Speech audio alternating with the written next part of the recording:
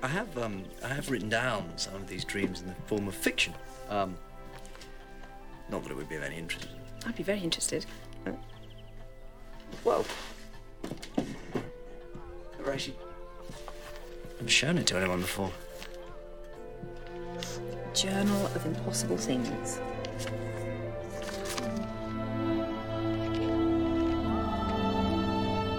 Just look at these creatures. Such imagination. It's quite a hobby.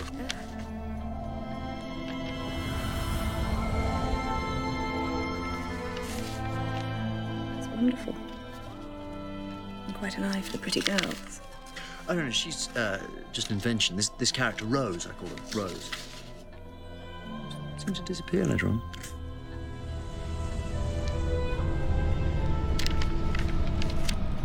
Oh, that's the box. The blue box. It's always there. Like a magic carpet. There's this fun little box that transports me to faraway places. Like a doorway. I sometimes think how magical life would be if stories like this were true. If only.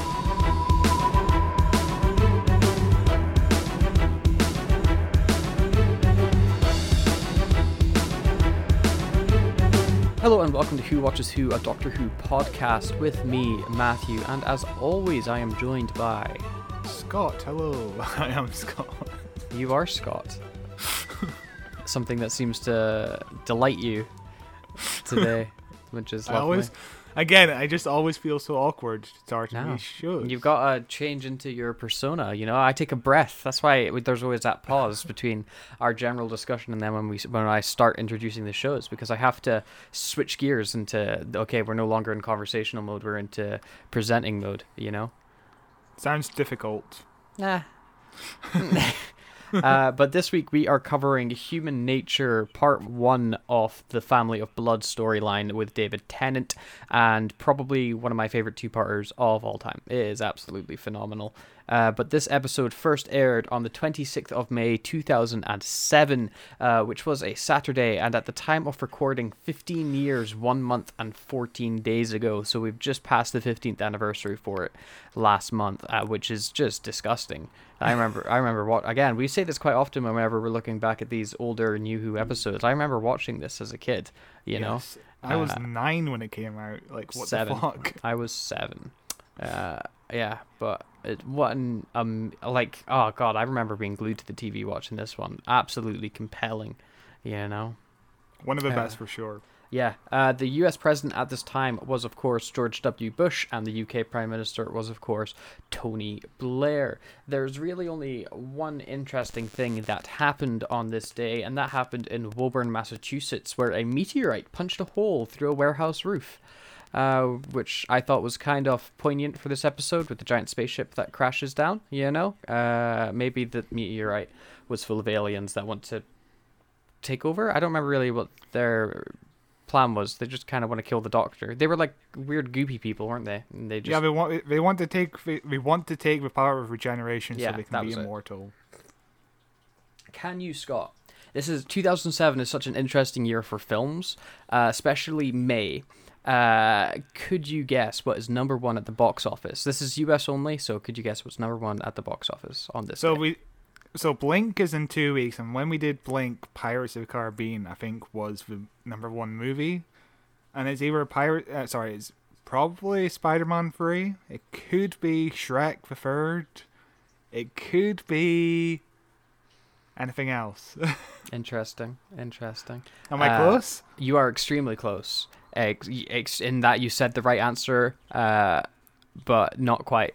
The correct film on this day, the number 1 highest grossing movie, has just come out, and that is Pirates of the Caribbean at World's End. It stays number 1 for a number of weeks, and it beat out Shrek the Third, which was number 1 last week, and Shrek the Third beat out Spider-Man 3. Yeah. It was the trilogy of trilogies.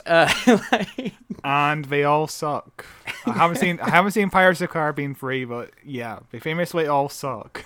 Spider-Man 3 is a dumb fun movie. If you take it for the dumb fun it is, it's fine. Shrek the Third I have not seen in many, many, many years. Which I don't really remember anything about it. It's the one with the babies, isn't it?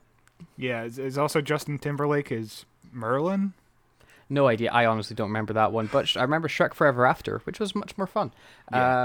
And Pirates of the Caribbean at World's End is dark. It opens up Turn with on the light, then. but then I can't see the TV. It opens up with a child being hung. It's a very dark for a Disney film specifically. I really enjoyed the Pirates trilogy. Not so much the ones that came after, the 4 and 5. Oh, I've not seen 5, but I didn't really enjoy 4. You know what else has a child being hung? The book of Human Nature, Doctor Who, which Interesting. is the main kid. Tim gets hung in it, and then he comes back to life because he's a Time Lord, essentially because he has the device. That seems like a cop out. Yeah, so we'll get into the book differences later on, but the main thing about the book is it's in the universe where there's a Time Lord version of Death, and basically Death is just waiting for the Doctor, and then he's like, oh, "You're not the Doctor. Go back to life, you." Book seems strange. That seems like a strange book. There's like 50 books before this, so I haven't got the setup. I haven't got a clue what the fuck is going on with the Death. It's a good book. Just some bits where I'm confused because I haven't read any of the other books. Fair enough. But as we turn our eye back to history on May 26th, let's take a look at what was going on in the world. Here's a hint. Not a lot. May 26th is kind of a boring year. Just every single year. In 1961, German King Otto II was crowned. Then we're going to flash way forward into 1805, and the 1800s was the busiest time for May 26th. It kind of had a flash in the pan moment where everybody was loving it, and then afterwards it kind of died again. But in 1805, Lewis and Clark first sight the Rocky Mountains. Lewis and Clark, obviously famous Superman explorers. and Lois. Yep. Famous explorers Superman and Lois. In 1824, Brazil is recognized as a country by the United States, which is strange that was not that long ago. It was like 200 years ago when Brazil gets recognized as a country by the U.S. Very strange. In 1864, the territory of Montana is formed, which would obviously Hannah Montana. Yeah, and obviously would turn into a state later on.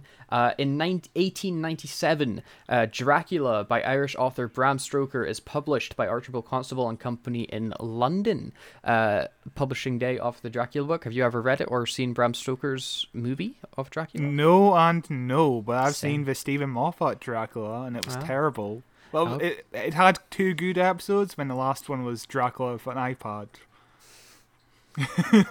That's how Bram Stoker imagined it when he was writing the book in 1897. I've not read the book, nor have I seen the Bram Stoker's Dracula movie. Been meaning to do both, but I have such a huge book catalogue at the moment. Nerd. I'm packing up my stuff because I'm moving today when this episode comes out, and I have got about 5 boxes just full of books. I've read most of them. There's a few in there that I've not yet got around to, but I have read most of them. I could open a library with the amount of books I own.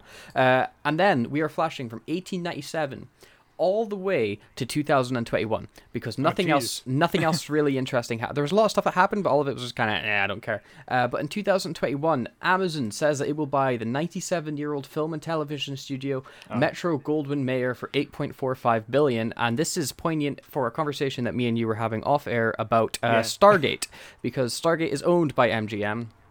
And I am quite a large Stargate fan. I'm currently rewatching SG-1 from the start.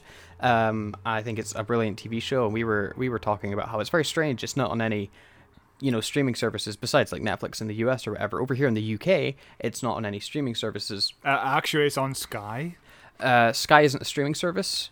Sky has Now TV, which is a streaming service. Okay, but it's still bad. But besides that, it's really hard to watch Stargate, and we were like, it's so strange Amazon are sitting on this huge IP without really doing anything with it or creating a new show. Amazon love creating sci-fi shows. They have like 15,000 of them. But the fact that this purchase was only announced in 2021 makes me think that it's still going to be a little while before everything's finalized, or if everything is finalized, it'll be a little bit before the wheels start turning. Giant corporate conglomerations are kind of like that. What else does MGM have apart from Stargate and James Bond and Wizard of Oz? Those are the only MGM those are the only MGM movies I can think of. Because MGM kind of died, basically. They haven't really made many movies in like the last 3 decades. Okay, so they've got James Bond. Apparently they own The Handmaid's Tale. They own Fargo, which is a very good movie and a pretty decent TV show I've not seen all the way through. I've only seen season 1. It's an anthology show, so it was very interesting. They own Stargate, obviously. Apparently they owned Rocky.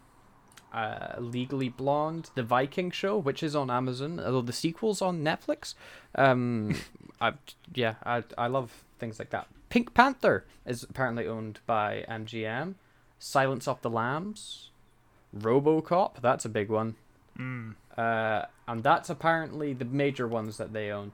It's quite an interesting list, kind of a mishmash. I would definitely say Stargate is the most interesting out of that lot for me. You know, personally, I'm gonna try to predict something that's probably never gonna happen. A RoboCop series made by the creators of The Boys. That would be amazing. That would be very, very good. Are you listening, Amazon? Yeah, that's a good idea. That is a good idea because the original RoboCop is a gore fest. If you've only ever seen the reboot from like 2014 that has no violence in it, the original movie has like a 15-second shot of a dude getting torn apart by machine guns. Like, it's amazing. It's such a great satire of modern society, and also a gore fest, which is what The Boys is. Would be perfect. That would be very good. I don't have any problems with that idea. That's a solid idea. We should get them on the phone. Get Mr. Bezos up. Call him up. But that is all the information I have for the On This Day section, Scott. Shall we move into the writing off section? Oh boy, yes. This episode was written by Paul Cornell. He was born in 1967, and he was a fan of Doctor Who's, and Brain of Morbius was a big episode for him. You know that iconic moment where Morbius turns... Morbin time. Yeah, fuck you, you stole my joke. But yeah, when Morbius turns to Tom Baker and goes, it's Morbin time, Paul Cornell was just tooked on Doctor Who, man. Most people, really. That was the starting point for the show's popularity. It really was, man. You know, Jared Leto is a 10-year-old. Brilliant villain. His professional writing career began in 1990 when he won a Young Writers competition, which was screened on BBC Two.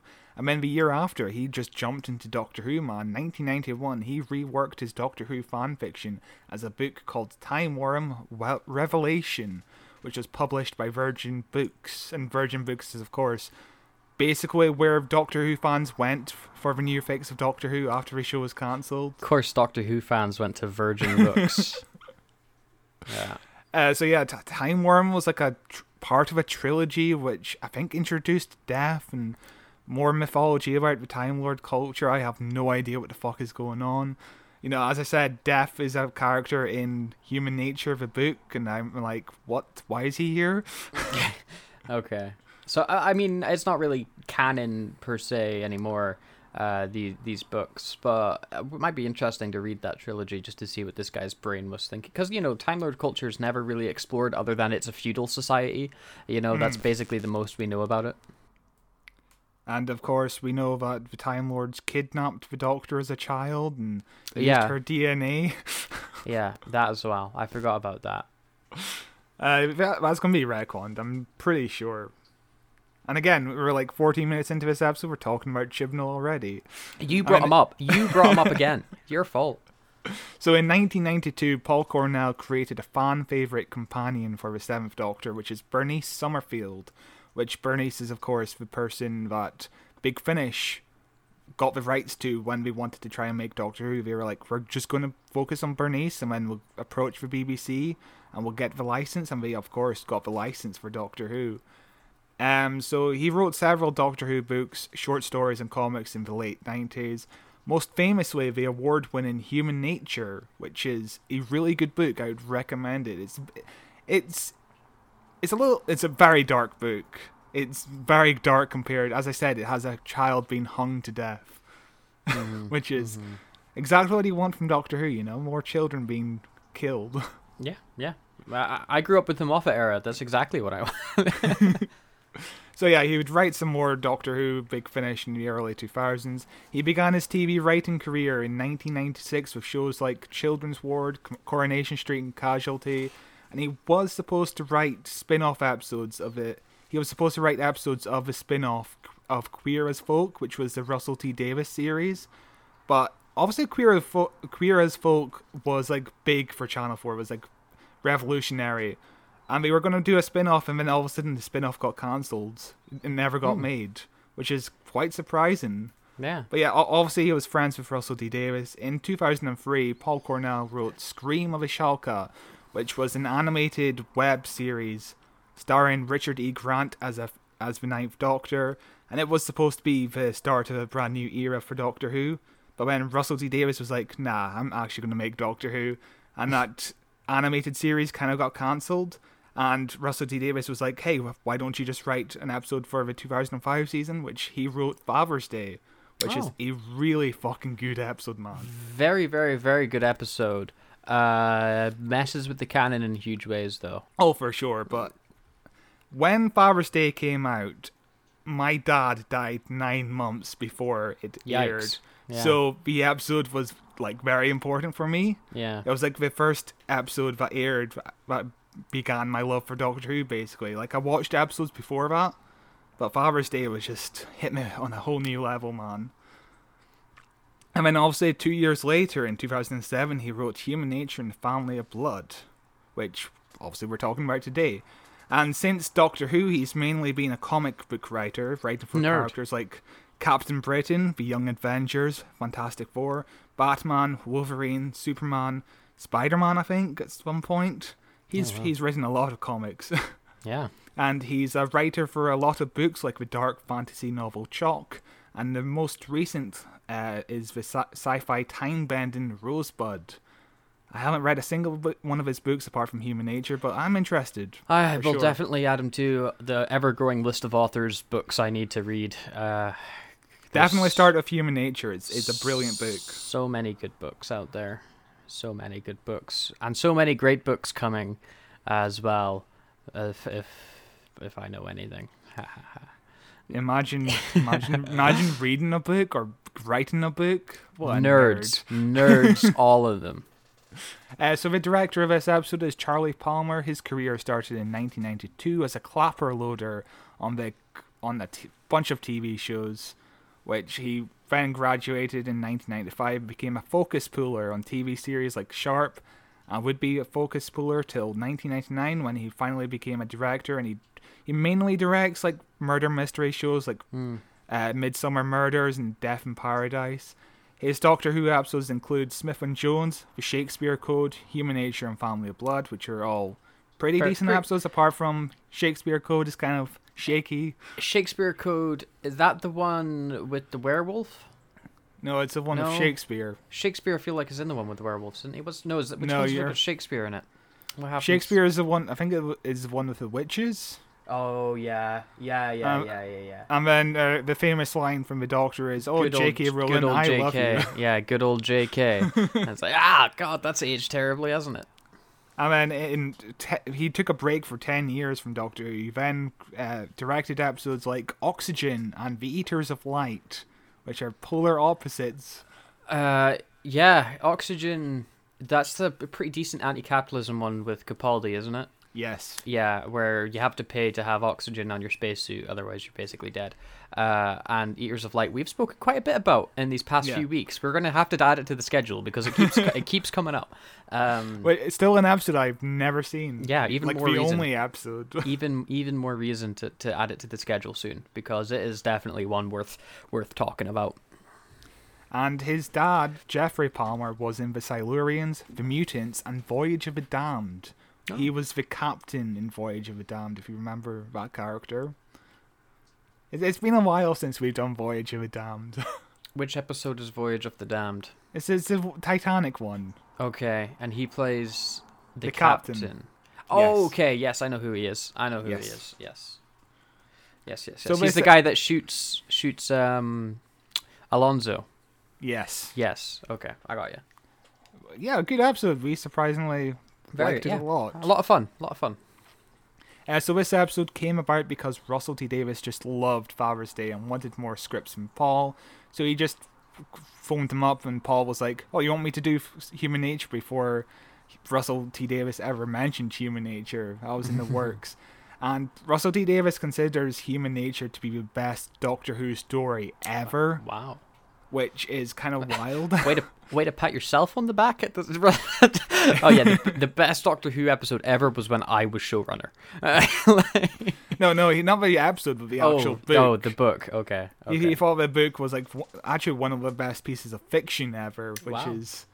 So yeah, he wasn't in the market to adapt books into episodes, but just this episode, he wanted to bring it to a wider audience, and yeah, I can see why he wanted to do that, because it's a brilliant two-parter. It is. So it's unlike anything that we'd really seen in Doctor Who before that point, you know. I thought it was extremely creative and very fun. So the book is very similar to this episode. It has a lot of the same characters, like obviously the Doctor, Joan, Tim, a lot of the same characters, but the main difference is it starts off with the death of Benny's friend. Benny is just grieving over this, and the Doctor is like not reacting to it because he cannot experience human emotions. So the Doctor is like, I'm just going to try and get this ball, which traps myself into the ball, and then I'll become human for like a few months. Okay, So so I that's their version of the stopwatch. Yeah, he just wants to understand grief. In the episode, the ball was changed into a stopwatch because of the idea that you feel more drawn into a stopwatch than you do with a ball. Also, time. Yeah, and also, of course, the watch goes into the season final. Yeah, in a big brilliant. way. And it also goes into the season final of Flux in technically big way as well, where all of the Doctor's other Flux memories are hidden inside the stopwatch, and she just kind of throws it into the heart of the TARDIS. You know, I really like the idea of the stopwatch. I think it's such a cool little device. One of my favorite parts of the book deals with the Doctor's lack of humanity.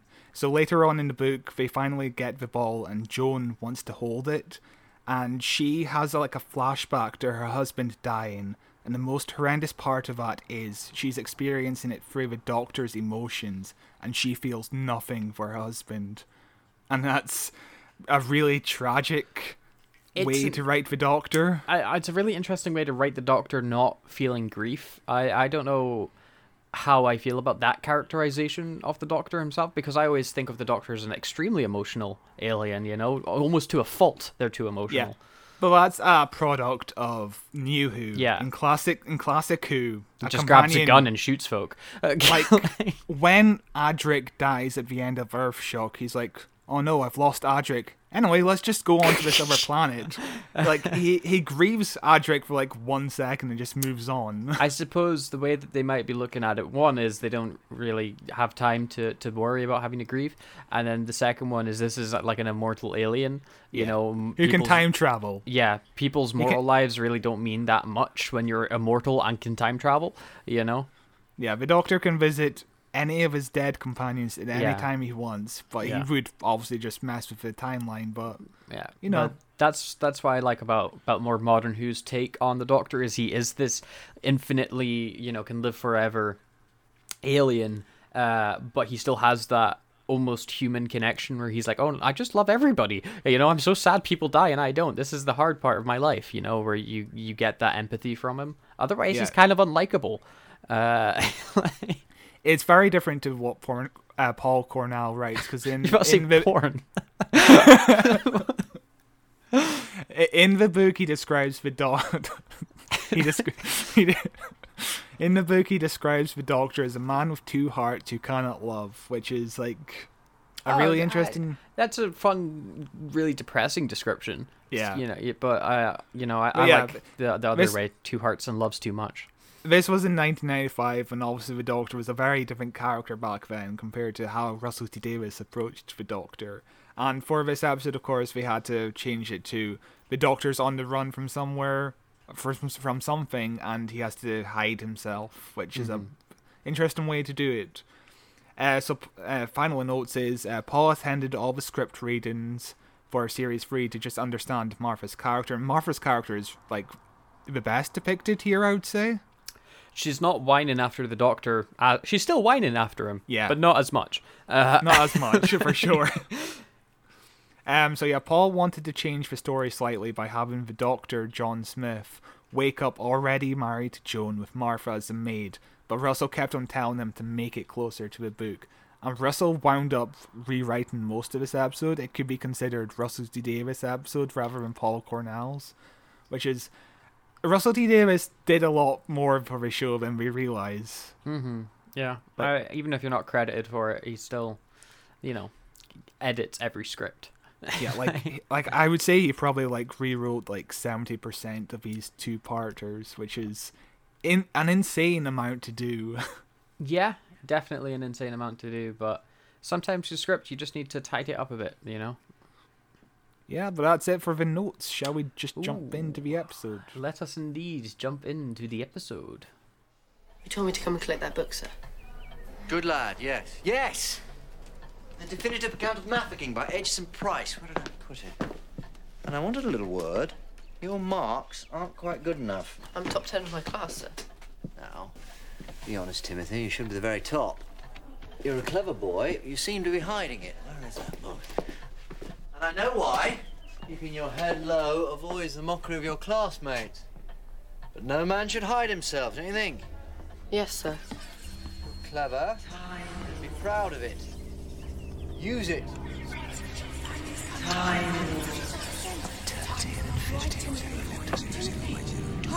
The secret lies within. I'm trapped. I'm caged inside the cold and metal in the dark, but waiting. Always waiting. Fascinating details about the siege, really quite remarkable. You all right? Yes, sir. Fine, sir. Right then. Good. And remember, use that brain of yours. Power of a time. You're really not looking at yourself, old chap. Anything bothering you? No, sir. Thank you, sir.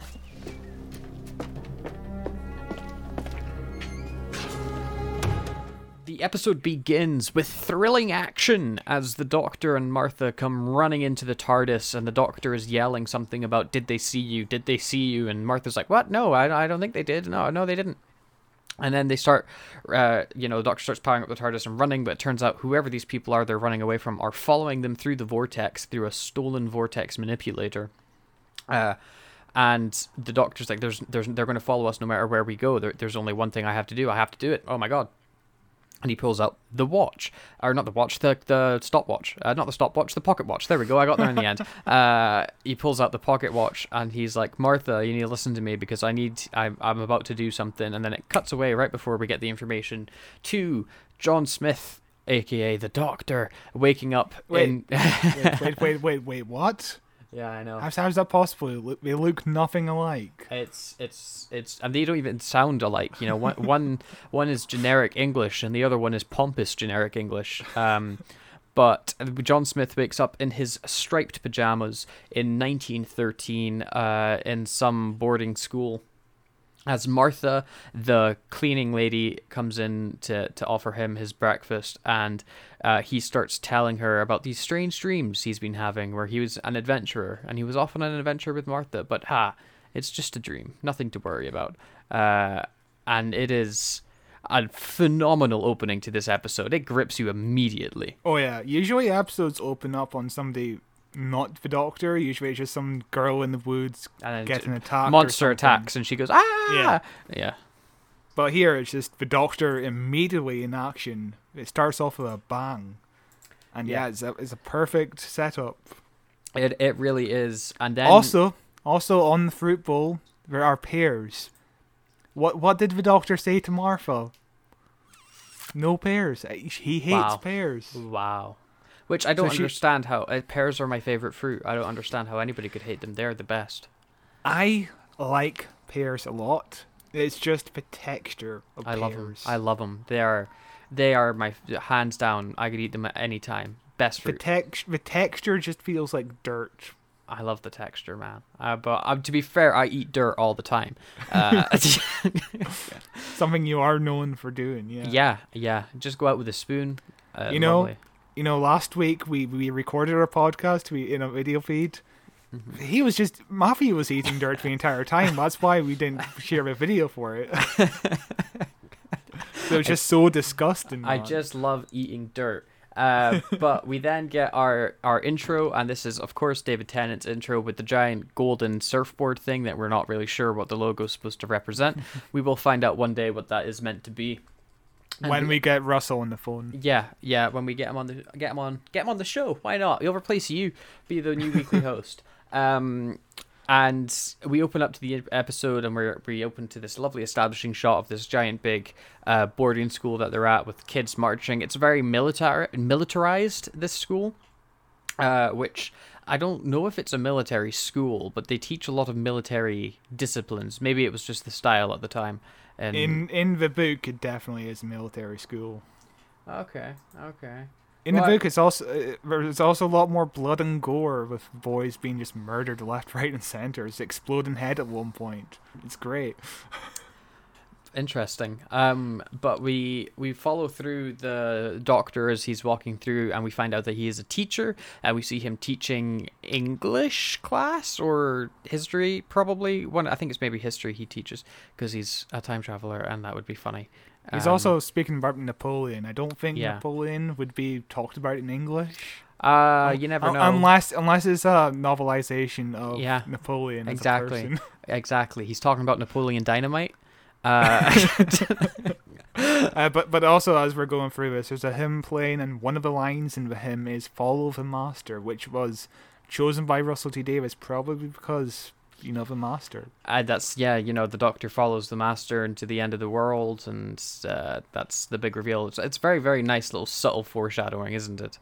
But we then go with Martha and her little friend, who definitely won't turn into somebody evil later on, as they're scrubbing the floors, and they're just having this wee chit-chatty conversation about how David Tennant, or John Smith in this case, seems to be a bit like airheaded and just kind of headway in the clouds as they're scrubbing away at the floor. And she asks Martha, "Why are you so nice to that dude?" And she's like, "Well, he's one of the only people that are nice to me because of my skin color," which they turn into a joke about being from London. But that's something I really always enjoyed with Martha, is like every time they travel back in the past, Martha's main concern is, "Hey, I'm black," and the Doctor's like, "Oh, what do you mean? What's the problem?" Yeah. Some of the boys even go up to her in this scene and just outright racist towards her, which isn't as racist as real life. Because if Doctor Who explored real life racism in this way, that would be horrifying for a kids show. Yeah, but it's the right amount, I would say. Yeah, it definitely lets you know that they're not shying away from it, and it's the same in the Shakespeare Code. That one's got a really interesting take on it from what I remember, because Martha is traveling back and she's like, "Hey, is this not going to be a problem with me in London, my skin color and stuff like that?" And the Doctor's like, "No, what are you talking about? You don't always just, history's been whitewashed." And then opens up the door and you see like this multicultural London, which it would have been at the time. Whether or not everybody would have been treated as nicely as what Martha gets treated, we don't want to talk about that part, but it does this interesting look throughout history that we don't often see with time travel-y shows. But Matthew, that sounds woke, and Doctor Who wasn't woke before Chibnall. You're exactly right. I take back everything I said. That never happened. We then follow John Smith as he is carrying some books and almost drops them in this meet cute style to Lady from Spaced, whose name I don't know. She's a very famous British actor lady. Jessica Hines. Although I think she's credited as something else here because it was before she was married. I can't remember her other name, but Okay. Jessica Hines. Okay. Or maybe she was Jessica Hines and she is something else now. I do not know. who knows? But yeah, he bumps into Jessica Hines, who's absolutely wonderful in this, and she's wonderful in everything I've seen her in. If you've not watched Spaced, which was Edgar Wright and Simon Pegg's TV show on Channel 4 before they got into doing movies, you definitely should. It is phenomenal. She's mainly in this show because she was friends with Russell T Davies. She was on a previous show with him called Bob and Rose, which I've never seen. But of course, Rose. Bob and Rose is, exactly. Yeah. That's where the name Rose basically came from. But yeah, she was begging Russell to get a job on Doctor Who for years. And obviously it paid off. I did very well, very well. She bumps into John Smith, and they start kind of flirting with one another, or rather, she's flirting with him, and he's a bumbling idiot. As she offers to carry the books and walk there, and then she not so subtly is like, "Oh, there's a dance going on, by the way. Nobody's asked me yet. Are you going?" Hint, hint, hint, hint. And then the Doctor starts stammering like a buffoon, and then falls down the stairs. As ridiculous as John Smith, David Tennant's reaction to it is, I really fall for the rom-com segments of this. I really love the story of John Smith and, oh my god, what's their character's name? Nurse Joan, yes, of John and Joan, their romance, and it plays into the next episode, that tragedy even more, where he sees their potential life together, and he has to choose to not take it. Whereas like these two are just amazing together, and the Doctor would live out this lovely, happy life. It's Russell T Davies just punching you in the heart again. Yeah, it's the highlight of both the book and the TV series. It's just the relationship between John and Joan. It's perfect. It's awkward. It's very interesting just to see the Doctor as a new person, basically. Like David Tennant approaches John Smith as a brand new character, and it really pays off, because watching this as a kid, I was like, holy shit, David Tennant is such a good actor. Yeah. I only knew him as the Doctor, but watching this, I'm like, yeah, he's a great actor in general. He is a phenomenal actor. And what I really like about the John and Joan romance is the very first scene, you fall for them both. You're like, oh, you guys are great together. I want to see you guys get together. Knowing in your head that can never happen, because obviously John Smith is the Doctor, and it's going to end tragically, but despite that fact, you still want them to get together. And that just plays into how well it is written. After the Doctor falls down the stairs, we cut to him getting his head treated by Joan, because she is the school nurse. And Martha comes rushing in, and she's like, "Oh my God, are you okay?" Because Martha is a doctor, or doctor trainee, or whatever, if I remember correctly. And so she's like, "Did you check for a concussion?" Blah, blah, blah. And then Joan's like, "Shut up." Yeah, of course I did. You are the cleaner. What do you know about anything? And kind of puts her in her place, which is kind of what happens to Martha a lot in this episode, is people just talk down to her, and she just has to swallow it, because she's been tasked with this awful job of looking after the Doctor in 1913. Yeah. Like, I can't imagine being Martha, being like any other time period in the future. Could have been perfect for her, like 2055 or something. Mm-hmm. Yeah, no, the Doctor was like, 1913, that'll be fine, right? like even on an alien planet that also has humans without racism, Yeah.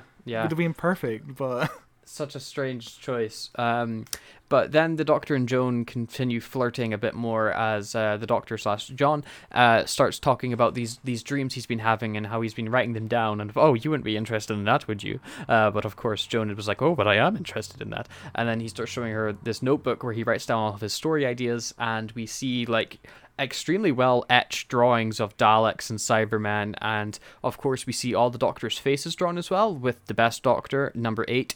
Slap bang in the middle there, Paul McGann. That's the boy. This was the first time in Modern Who that all the Doctors were seen on screen, so that was pretty important. Also, in the book, the Doctor, John Smith is still writing little stories about being a Time Lord and all that, but apparently Stephen Moffat wrote those little stories in the book, which is crazy. That is crazy. Yeah, but that's fun. Stephen Moffat just loves writing little weird Doctor Who things, doesn't he? After that, Joan leaves and Martha follows her, as Martha wants to make sure to Joan that the stories are just fiction, which to me seems almost just like a really strange thing to do. I know she's worried about the Doctor and that, and they're getting chased by these aliens, but why in whatever world would Joan be reading this and be like, oh my God, this is fact? Like fair enough, later on when there's a strange occurrence happening and the townsfolk are like, what's going on? There's aliens? Like, maybe go to Joan and be like, no, it's not aliens. It's ridiculous. It's not related to John Smith. Yeah, but it just seems kind of weird to bring it up now when there's no reason to. And then Joan again puts Martha back in her place, where she's like, you're way too familiar with John. Stop being, remember your place in this house type deal, where it's just Martha just eating dirt. As much as I love it, she clearly doesn't, Yeah. On Twitter a while ago, there was a lot of discourse about this episode, and it was about the Doctor basically just dating a racist, and how that's a bad thing for the Doctor to do. But in this, obviously here, he's born in like 1880. Yeah. He doesn't know any better. This is a societal thing.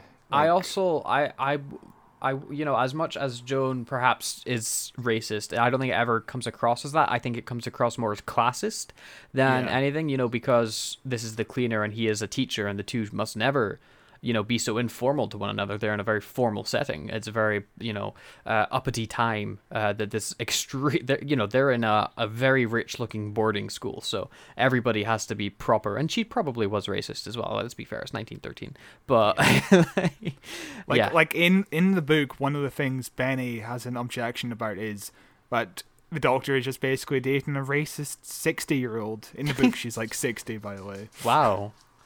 Although, I mean, it was like, what, the 8th Doctor, or the 7th Doctor in the book? 7th Doctor, So he's an old man anyway. Yeah. He was like, what, 50? 55? Yeah. 50 odd, yeah. Yeah. We then cut to our B story with the young boy whose name I don't remember.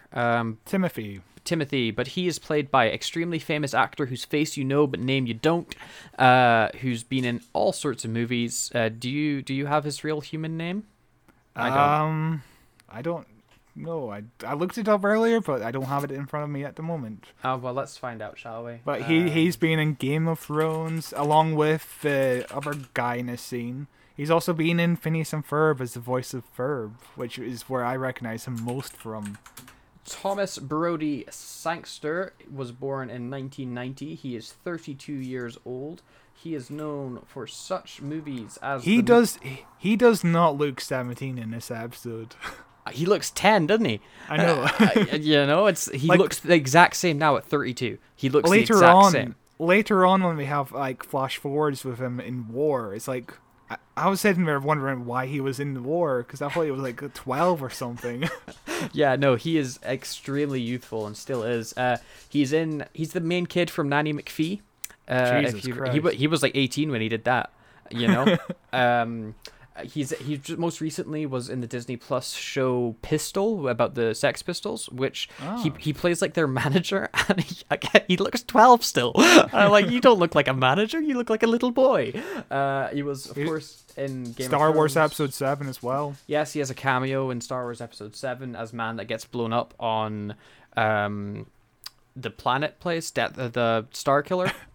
Flip planet place. Yeah, but yeah, he's in all sorts of little British films. If you're in Britain, you'll have definitely seen his face. If you're not in Britain, you'll probably know him best from Game of Thrones or maybe Pistol. Phineas and Ferb.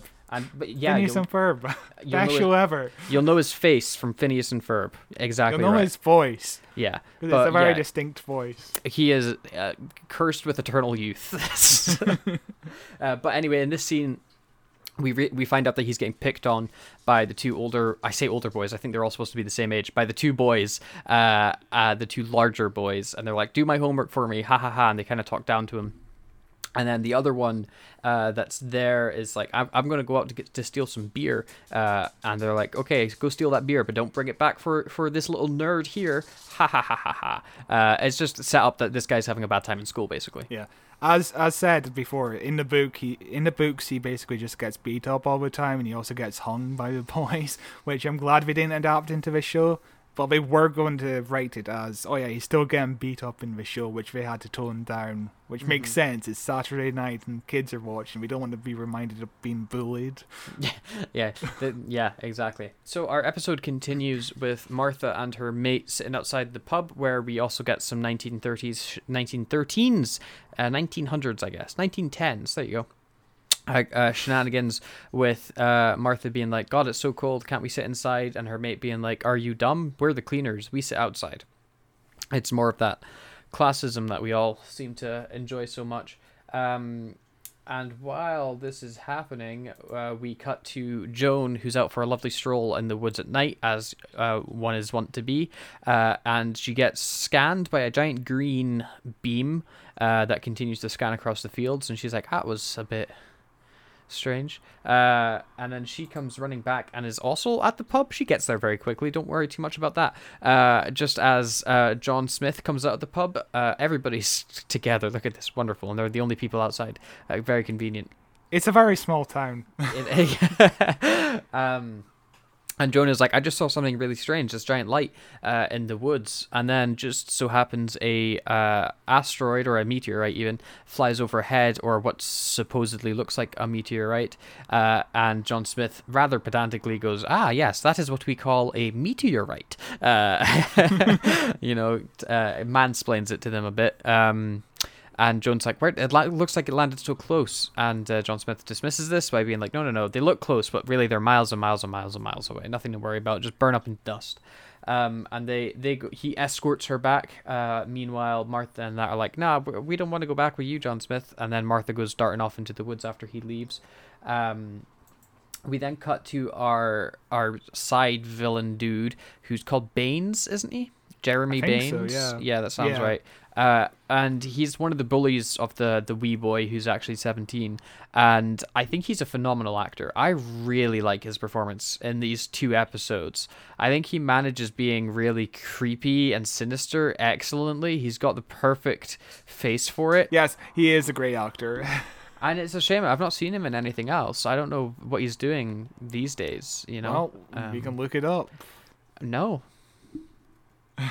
Yes. He was in Game of Thrones, as we've said before. I do not know who he was in Game of Thrones. He was Viserys Targaryen. He was a in Targaryen. 5 episodes. He was nominated for a Oh Screen my god, that's Award. him. Okay. He's in season 1 then, as he gets his head covered in a golden molten gold in season 1 and dies. He's very good now. He is Victor in Arcane. Oh, okay. You watched that show? I did. Yeah, I did see Arcane. Well, I'm glad he's still doing work. He's still very good. Yeah. He's very good in Game of Thrones. He plays a sinister wee villain for those first few episodes before Daenerys takes over when he dies. I know Game of Thrones. Best show ever. No. But that's fun. Also, that makes it 2 people in Doctor Who that have gone off to play Targaryens, because Matt Smith is playing a Targaryen as well in the new Game of Thrones spin-off. So which I don't know if I want to watch or not. I want to watch it. I want to watch it because of Matt Smith, but I don't want to watch it because I don't want to watch Game of Thrones. Why? It's pretty decent. I've only seen season 1, and I did not like it that much. Wow, you have the worst taste in things. I'll watch it. I really enjoyed those first several seasons of Game of Thrones until the very end there. But anyway, Baines is walking through the woods to collect beer when he sees the green meteorite up ahead. Except it looks like it lands. And so he's like, oh, this is very strange. And he starts walking up, and he's extremely British as he's walking up. He's like, I say hello, as he's going up. Which is, he didn't just say hello. He goes, I say hello. It's the most British thing. He's like, are you chaps okay? As he's continuing up, and he walks headfirst into an invisible ship. What do you think of these effects of the invisible ship as he kind of caresses it? Not the best. Definitely dated. I think it's a cool idea in some of the shots where he's puts his hand through something and then you're looking at it through 2 layers so it changes color. I think that stuff's really cool. I remember at the time it looking pretty good. It's just it's early 2000s TV CGI. Yeah. Isn't it? It's not the best, but it doesn't take me out of it. I don't think it's supposed to look impressive, so I don't really care about the special effects now looking the best. It does its job, but he finds the doorway into this invisible ship and he walks inside it just as Martha and her mate show up and they just see the empty field. Look at that convenient timing. I do wonder what this episode would have been like if Martha just walks up 5 seconds before. Would it be she wakes the doctor up and then they would fight the aliens and run away to a different time period? Yeah, that should be a better episode, It'd be over in 20 minutes. Yeah, where nothing happens and then it just ends. Nobody gets a character arc. Be like a classic Who episode. But as they walk away defeated, we then cut to Baines inside the ship, and it's kind of like a horror movie where Baines is sitting there curled up in a ball, scared, and he's like, "May I leave?" You know, as the aliens are talking very sinister to him, and they're like, "No, you're never going to leave again. We are going to turn into you, basically." And he's like, "I want to see what you look like," and then he lets out this awesome scream, which you never really see what the alien's true form looks like, which just makes them look even scarier because you're left to imagine what he's screaming at. In my head, I don't think they have a true form. They're just kind of invisible up until the point where they take a body. That's my imagination anyway. Okay.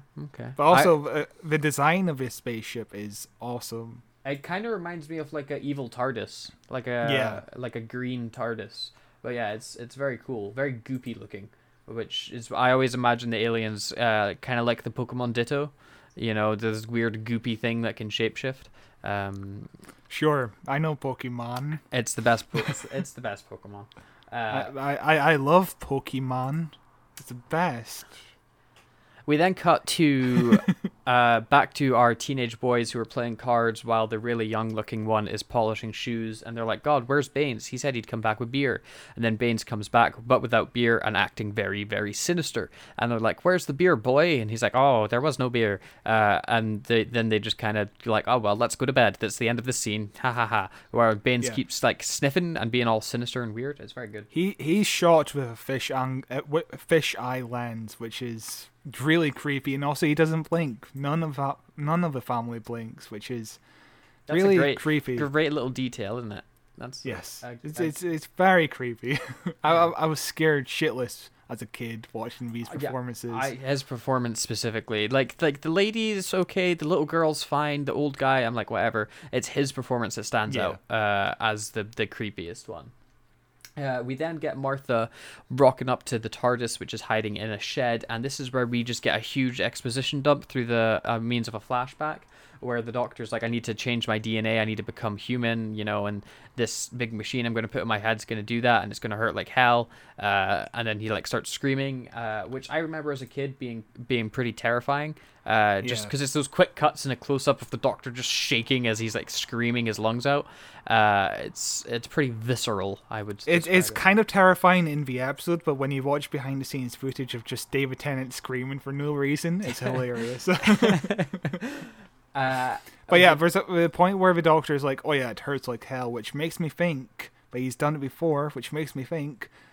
So Paul Cornell kind of makes the old human nature canon in a way by just basically being like, there is no canon to Doctor Who. It doesn't matter. It just keeps happening for some reason. Yeah, it does just keep happening. We then get even more exposition as Martha then puts on a DVD of the Doctor talking to it a la Blink style, where he's talking to the camera and he's like, "Here's a bunch of rules I need you to follow, don't let me hurt anybody, don't let me change history in any way, etc., etc." She fast forwards it and he starts talking a heap before. For 3 weeks in a row, we basically just saw the Doctor on screen just talking in a DVD. Yeah, because Blink is only 2 weeks away from this episode, which is wild. That's very strange. Very, very strange. But also, you can hunt down the full clip online, and basically David Tennant's like, "Oh, I have to ramble for a minute now, so I'm just going to talk about this really good gig I went to when I was a teenager." And basically the band broke up like a few weeks after. Might have been something to do with the gig, I'm not sure. It is worth looking out for that clip, because David Tennant rambling about nonsense it's pretty great. It's working. Martha, before I change, here's a list of instructions for when I'm human. 1, don't let me hurt anyone. We can't have that, but you know what humans are like. 2, don't worry about the TARDIS. I'll put it on emergency power so they can't detect it. Just let it hide away. 4, no. Wait a minute. 3, no getting involved in big historical events. 4, you. Don't let me abandon you. And 5, very important, 5, don't let me eat pears. I hate pears. John Smith is a character I made up, but I won't know that. I'll think I am him, and he might do something stupid like eat a pear. In 3 months, I don't want to wake up from being human and taste that. And 6, now I have to talk for around about a minute without hesitation, deviation, or whatever the other thing is. It's like that panel game on Channel 4, like Rory just pointed out. However, I'm going to move on and say number 7 and talk about my other favourite band, which is the House Martins. I don't know if anyone remembers the House Martins, but the best gig I ever went to was at the Scottish Exhibition and Conference Centre in about December. It must have been 1990, and the House Martins were playing, and it was quite simply the best gig I've ever been to. They split up quite soon afterwards. I don't know what that tells you about that particular event.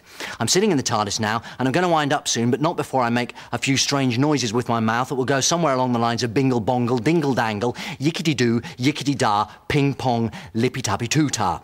And 23, if anything goes wrong, if they find us, Martha, then you know what to do. Martha's kind of grieving over the Doctor, but there's a scene later on, I think maybe in the next episode, where Martha's going over the rules, and she's like, you thought of everything except what to do if you fell in love with somebody, of course, which plays into the Doctor's naivety a bit, which I very much enjoy. But also, one of the rules which isn't on screen is don't eat pears. I mean, the next scene, he's eating a pear, which is you had basically one job, Martha. Don't feed him pears. They're the best fruit. They really aren't. So good. I ate a pear today. They're so yum. I can't remember the last time I had a pear. Wow. Maybe I'll have a pair of pears, You should. I could eat them non-stop. They're wonderful. Go on, man. We don't have any in the house. I ate them. Because they are delicious. Non-stop. Yeah, because they're delicious. The episode continues with a chap at John Smith's door where our wee boy, who's definitely 17 and not 10, is there to pick up a book, and John Smith forgets why he's there for a minute in a very Doctor-esque mannerism, I thought, where he's like, the book. Oh, yes! Where I was like, oh, that's just the Doctor coming through on this John Smith performance. The David. The David. It is the David.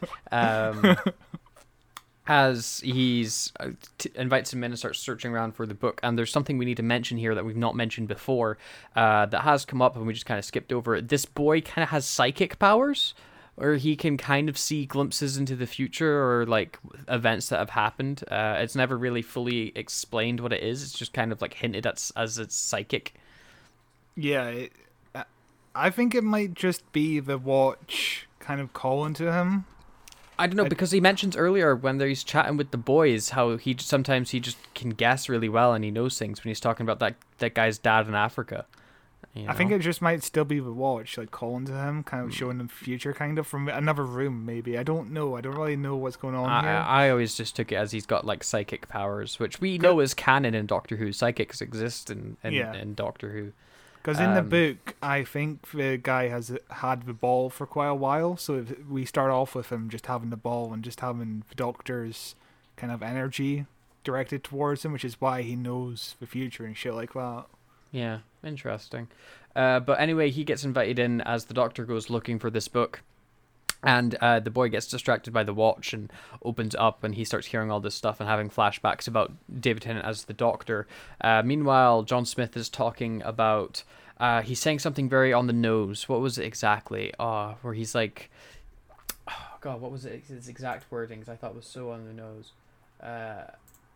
Pretending to be somebody else. He's like, you're really smart, and it's wise to keep your head down and, not gather the attention of other people, but you shouldn't really pretend to be somebody you're not. Ha ha ha ha ha. Exactly what John Smith is doing. Do you understand the irony? Very, very funny. I don't know. But the boy is a little thief and he steals the watch. And we then cut to him later on looking at it and opening it again in his bedroom. And every time he opens it, Baines sniffs and he gets like oh my God, the Doctor's here. I can kind of sense that he's here. It's this weird misty feeling of the Doctor. And then as the school day is commencing and people are going to their class, Baines slips off into a corner and FaceTimes the rest of his other alien mates. And he's like, the Doctor's definitely here. We just need to find him. Let's activate the troops, he says, which basically turns all the scarecrows alive. And I love the scarecrow design so much. It is one that has burned into my brain as like an iconic little side villain that never really do anything. So much so in that even their performance is a performance that I used as direction in a short film I made called The Truth Is Out There, available at youtube.com/massyoutube, a short film I'm very proud of. There's a moment in that where Ewan has to like act in a certain way, and my direction to him there was, do you remember the scarecrows from that episode of Doctor Who? I want you to move exactly like that, you know, because the way that they move is so creepy and disjointed. Yeah. I think it's absolutely perfect. So in the book, there is no scarecrows. This was a suggestion by Russell T Davis to just add something more supernatural into it, which originally the concept was it was going to be robots, which wouldn't make any sense in this episode. Yeah, the scarecrows fit the era much more appropriately. Yeah, and the location is like something so ordinary turned into the supernatural. That's what's scary about Doctor Who. You know, in 2 weeks' time, we have statues coming to life. Yeah. That's, you know, you can just imagine kids just driving by in their cars, because that's what kids do, and seeing a scarecrow out the window and being like, "Oh my God, a scarecrow!" But yeah, it is so creepy, just silent henchmen for these villains. Yeah, I tell you what's interesting thinking about it is there are 3 episodes basically back to back with Human Nature, Family of Blood, and Blink where the Doctor is basically not there. Yeah. Like that's such strange pacing to me. Where it doesn't feel weird watching it back. Where you're like, oh, I've not seen the Doctor in ages, because those are like 3 amazing episodes. But it's just strange that they would clump them all together. You know, Also, we've covered like I don't know how many 10th Doctor episodes. We've only covered one proper 10th Doctor episode, which is School Reunion, I think it was, because we've covered these 2 episodes where he's not the Doctor. We've covered Blink, where he's only in it for like a minute. We've covered Turn Left, he's only in it for like a minute. Yeah. And we've covered the 50th anniversary, which is a guest star. So we've only covered one proper 10th Doctor episode. Interesting. And we've covered a lot of David Tennant episodes. But as the Scarecrow, we see the other people that are getting kidnapped. One of them is this farmer guy who gets captured by the Scarecrows. The other is a little girl with a red balloon, where you said that there's a modern-day truck visible. I did not see it. Not in that scene, but as the boys are shooting, you'll see a okay. modern-day truck in the background. As the boys are shooting. Oh, yeah, driving way off in the distance. Yeah. I mean, you can barely make out what it is. It could just be a little white bus, you know? But there's a little girl that gets taken, and I don't think that the lady gets taken yet, if I'm remembering correctly. No, I think it's a bit later on. Yeah. Martha's friend. Yeah, spoilers. But then we cut to the boys training to shoot people, and we get some more lovely 1913 racism from the headmaster, which was really lovely, where he says that they're going to the Dark Continent to fight the I don't think he actually uses the term savages, but you know, basically that's what he's implying. The headmaster is, of course, the guy from Preacher who plays Herstar. He's brilliant in Preacher. He at one point he's a bald man in the show, and at one point he has like a head wound, but kind of goes into the center, and he kind of looks like a dickhead, and everybody makes fun of him for it. It's great. Interesting. It's a show I've been meaning to watch. I'll get around to it. Too many shows I'm watching at the moment. And it's also from the creators from The Boys, you know? Yeah. I just mentioned The Boys earlier on. I still need to see that season final. Seth Rogen, what a producer.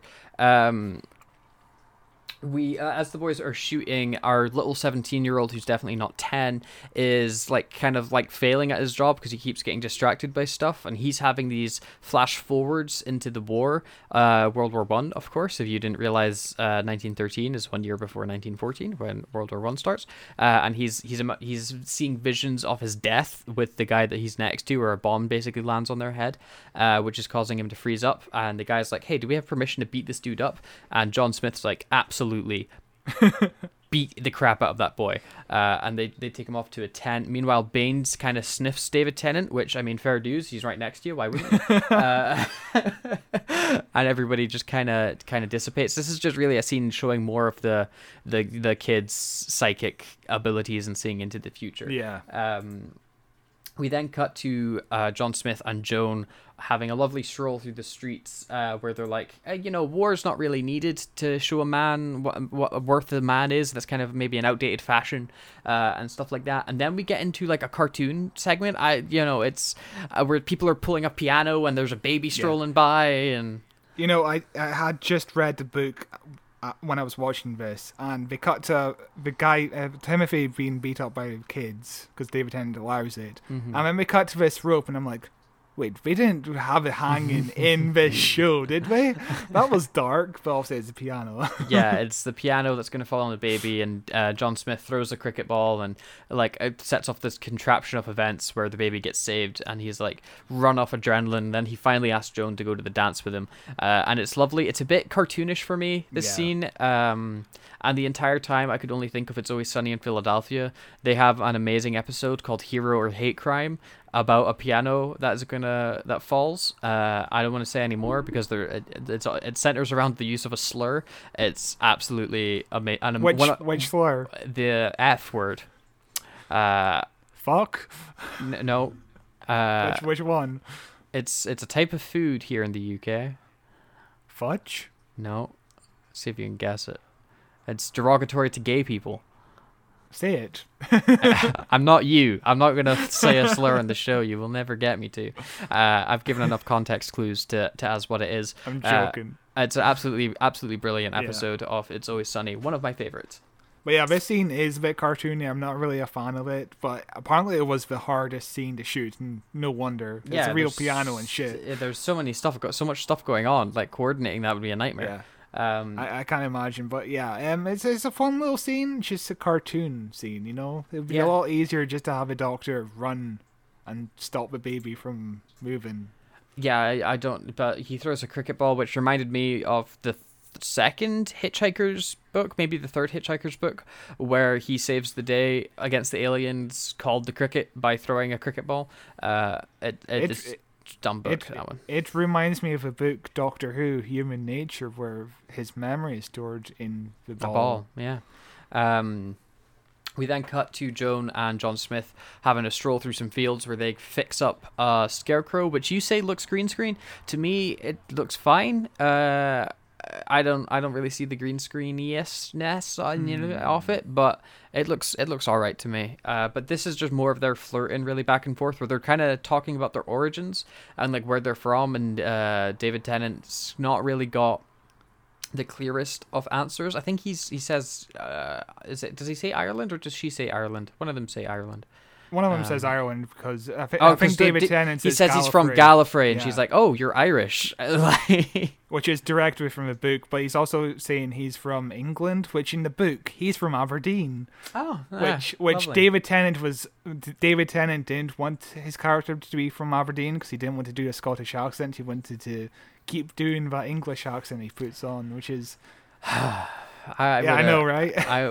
David Tennant's Scottish. Just it would be lovely to actually hear his Scottish accent and to have him say he's from Aberdeen. That would have made my little child heart leap with joy at age 7. It would have been amazing. I'd be like, oh my god, I know where Aberdeen is. Yeah, that would have been absolutely awesome. But unfortunately, also, John Smith said his parents are also Sydney and Verity, who were the creators of the show, obviously, which is a perfect little bit. Yeah, nice little Easter egg. I think in the book, Verity is also the name of John Smith's ex-wife who died, which is also a nice little touch. Yeah. So the episode continues with John and Joan's flirting. It's basically back-to-back flirting scenes with them, and this is the one where he's drawing Joan, and he's like, "Oh, you're so pretty, mwah, kisses." And she says, "Paint me like one of your French girls." Yeah, basically. And Martha walks in on them, and then he shouts at her, and she runs off back to the TARDIS. And this is the scene I was talking about before, where she's like, "You never said anything about falling in love with a woman, Doctor. God, why didn't you fall in love with me?" Which is Martha's worst trait, is desperately in love with the Doctor. It's my least favorite thing about her, because she's so cool otherwise. As a kid, I almost hated Martha because she was a replacement for Rose. Like, it was my first companion loss. And the fact that they constantly reminded you that she isn't Rose made her so much worse, because she's constantly thinking about Rose. Like, oh my god, I'm not Rose. I'm not. Oh yeah. You don't love me. You'll never like me as much as you liked Rose. You know, I'll never fill those shoes. There's real imposter syndrome in her, where she never felt like she belonged where she was, and she had this obsession with the Doctor. But as a kid, you know, I was 7. I never really picked up on that. I liked Martha. I thought she was fun, and her ending is weird. where she goes off and she becomes this badass, which is really cool. But they pair her up with Mickey, out of nowhere, and like it's like these two didn't have a relationship, but there's only one real common factor about those two being together. But yeah, other than that, I do like Martha as a companion. Yeah, I like Martha too, but just the whole thing about Rose, which luckily isn't in this episode too much. It's only like 1 or 2 scenes out of the whole two-parter. Martha is a really strong character overall in this two-parter. She's you believe at the end of the season when she goes off and saves the world on her own, you believe that Martha does that because of these 2 episodes. Yeah. But also in the book, Benny has a similar reaction to the Doctor potentially finding love, but it's because she doesn't want to be in 1914 because it's such shitty year, and she just doesn't want to settle down. She wants to keep traveling in the TARDIS, which the Doctor wouldn't do, obviously, if he remains John Smith. Yeah. Meanwhile, 17-year-old boy sees what's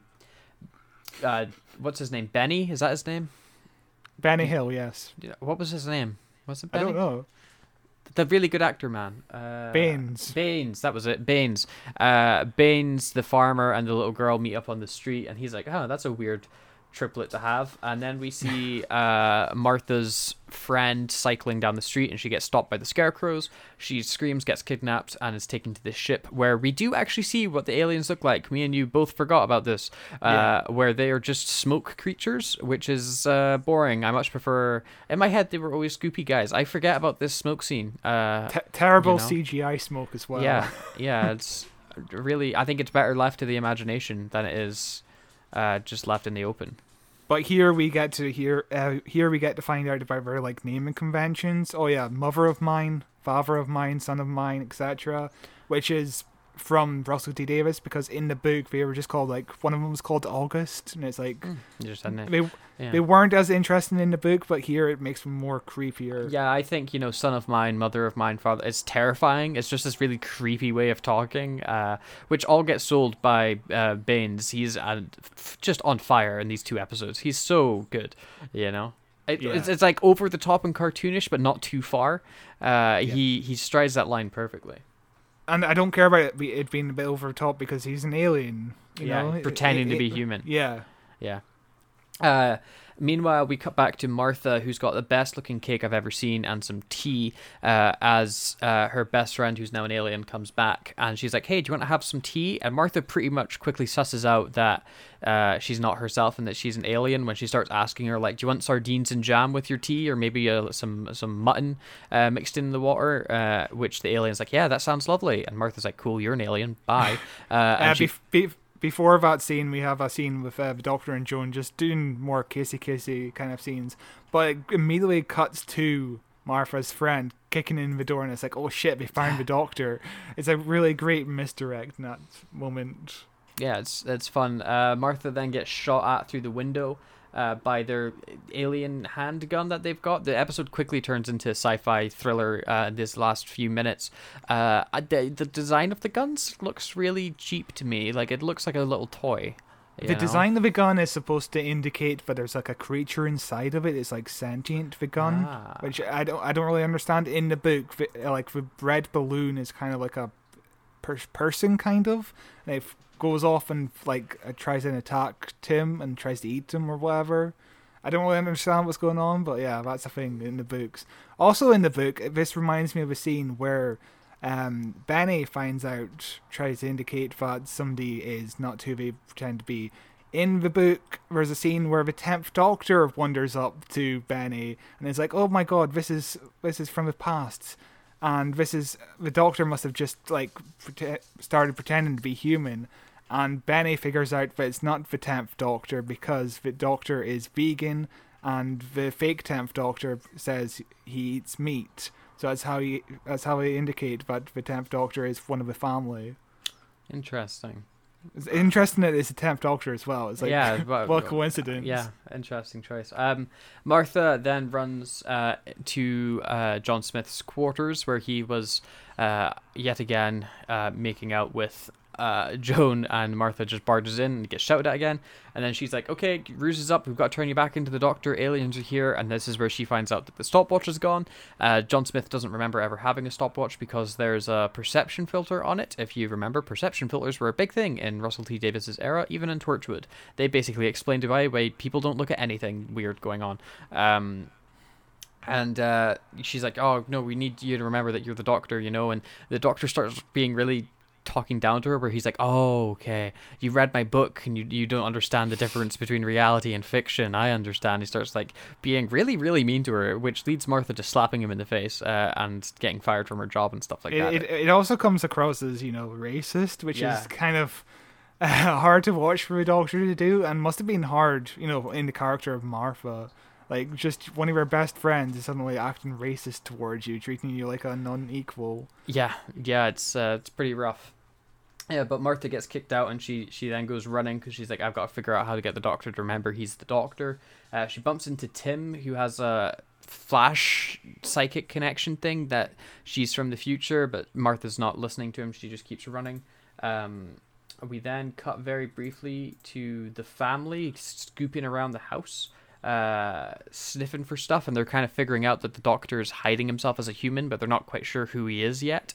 They have their suspicions, but nothing is confirmed. Meanwhile, the dance is beginning, and the Doctor and the Doctor and Joan are walking to the dance. They give some money to a veteran who's outside, a veteran of the Crimea War. He's a very important character in that he sets up a pun, so I love him. And people begin the waltz. And this is where we cut back to the family, and they're like, God, where's the Doctor going to be? He has to be somewhere, and we think he's going to be at this dance. And the guy's like, well, we've got an invite to the dance because daughter of mine's going to be there. Isn't that wonderful? And we get this crash zoom into the invitation, which is a lovely bit of 2000s camera work. Oh God, yes. Then Martha comes barging to the dance. The guy's like, oh, you should use the other door. And she's like, shut up. And just keeps walking. And where she confronts John Smith and that with... she confronts Joan first. And she's like, he's a bit weird, isn't he? You got to admit he's weird.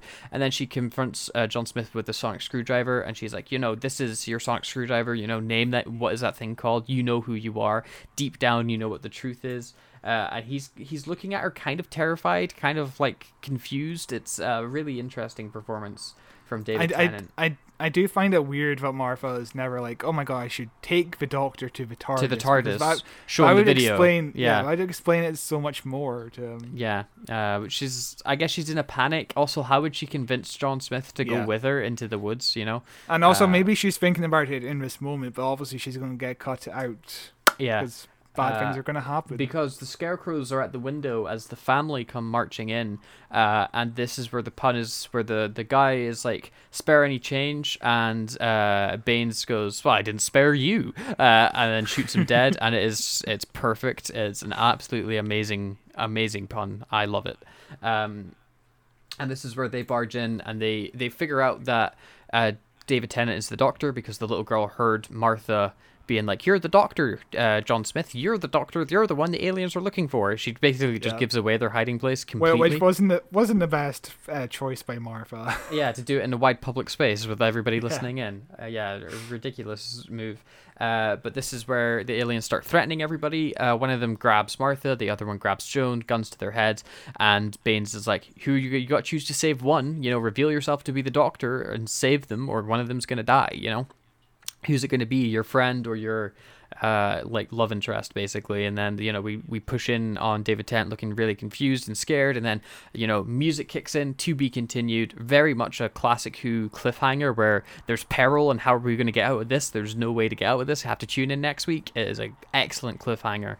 Also, one of my favorite things about the old intros, the old credits, is when it's a cliffhanger, they put the next time trailer at the very end of the credits, so if you want to tune out, you could tune out, so you don't get spoiled about next week's episode. I always watch the next time, though. It always made me even more excited. As a kid, I definitely did, but if I was watching this now, I would probably wouldn't watch it. I'd still watch the next time just because I like getting excited by Doctor Who, which happens very easily.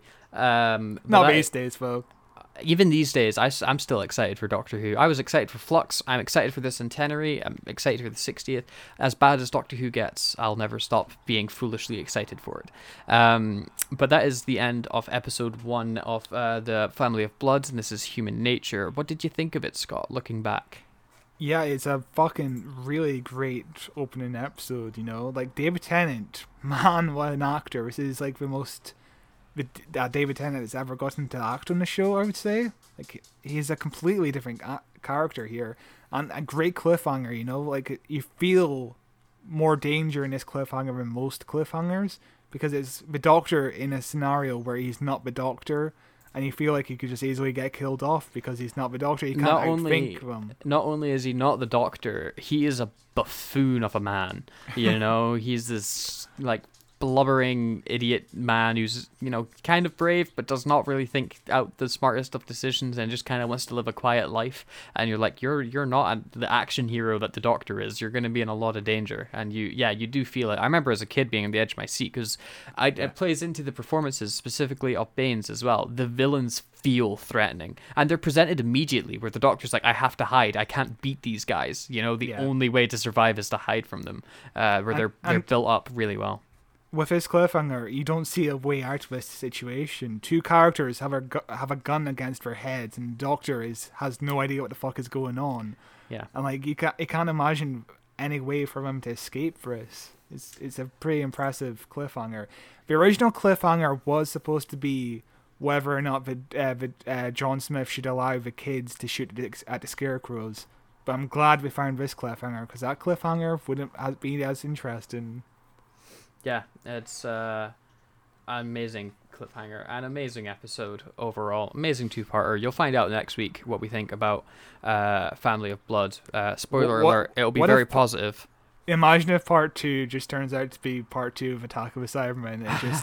We're just sitting here wondering what the fuck is going on, why is this happening? I know for a fact. For a fact it isn't, but it'd be funny if we wound up hating it. Yeah. But Scott... no, we're not getting to your bit yet. I have a bit to say. What am I on about? If you have any thoughts on the Family of Blood storyline or anything Doctor Who related, email us at whowatcheswhopod@gmail.com, and we will read it out at the end of the month in our monthly news podcast. Scott's turned off his... There we go, he's back. His webcam went off there for a minute. All right. Email us, and now you're out of sync. Awesome. Everything goes wrong at the end of the episode. Anyway, whowatcheswhopod@gmail.com. That's the email. Email us in, please, and we will read it out at the end of the episode. In the meantime, Scott, what's coming out in the next few weeks? Next week, we're obviously doing part 2 of... it's called The Family of Blood, part 2. It's called Family of... the first episode's called Human Nature. This one's Family of Blood. I always get those two mixed up for some reason. So do I, yeah. And then at the end of the month, we got our news podcast, and there's quite a bit of news this month, kind of. Yeah. Not as much news as last month, but there's enough news. And then next month, we're doing interesting stuff. I can't remember what we're doing next month, but yeah. I've got it here. In August, we are looking at the start of August, the Sarah Jane Adventures, Death of the Doctor. We're going to be revisiting Sarah Jane. We visited the pilot of Sarah Jane Adventures a few months ago. Was it a few months ago? Was it like a year ago? Oh my god. It was in October. Oh my god. Feels like this year, but it was last year. His webcam's off again. Look at Scott and his terrible webcam.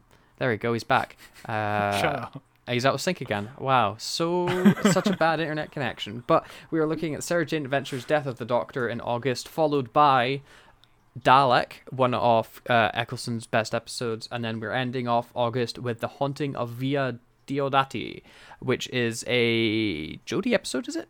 Yes. Yes. And that'll be the month of August. I can't believe we're coming into August already. This year is zipping by. Oh my god. We've nearly done this for a year and a half now. What? Oh, it still feels like we're only like a few months in. It doesn't feel like we've been recording what episode every is week. This? Almost episode 60. I think this is maybe 58 or 59.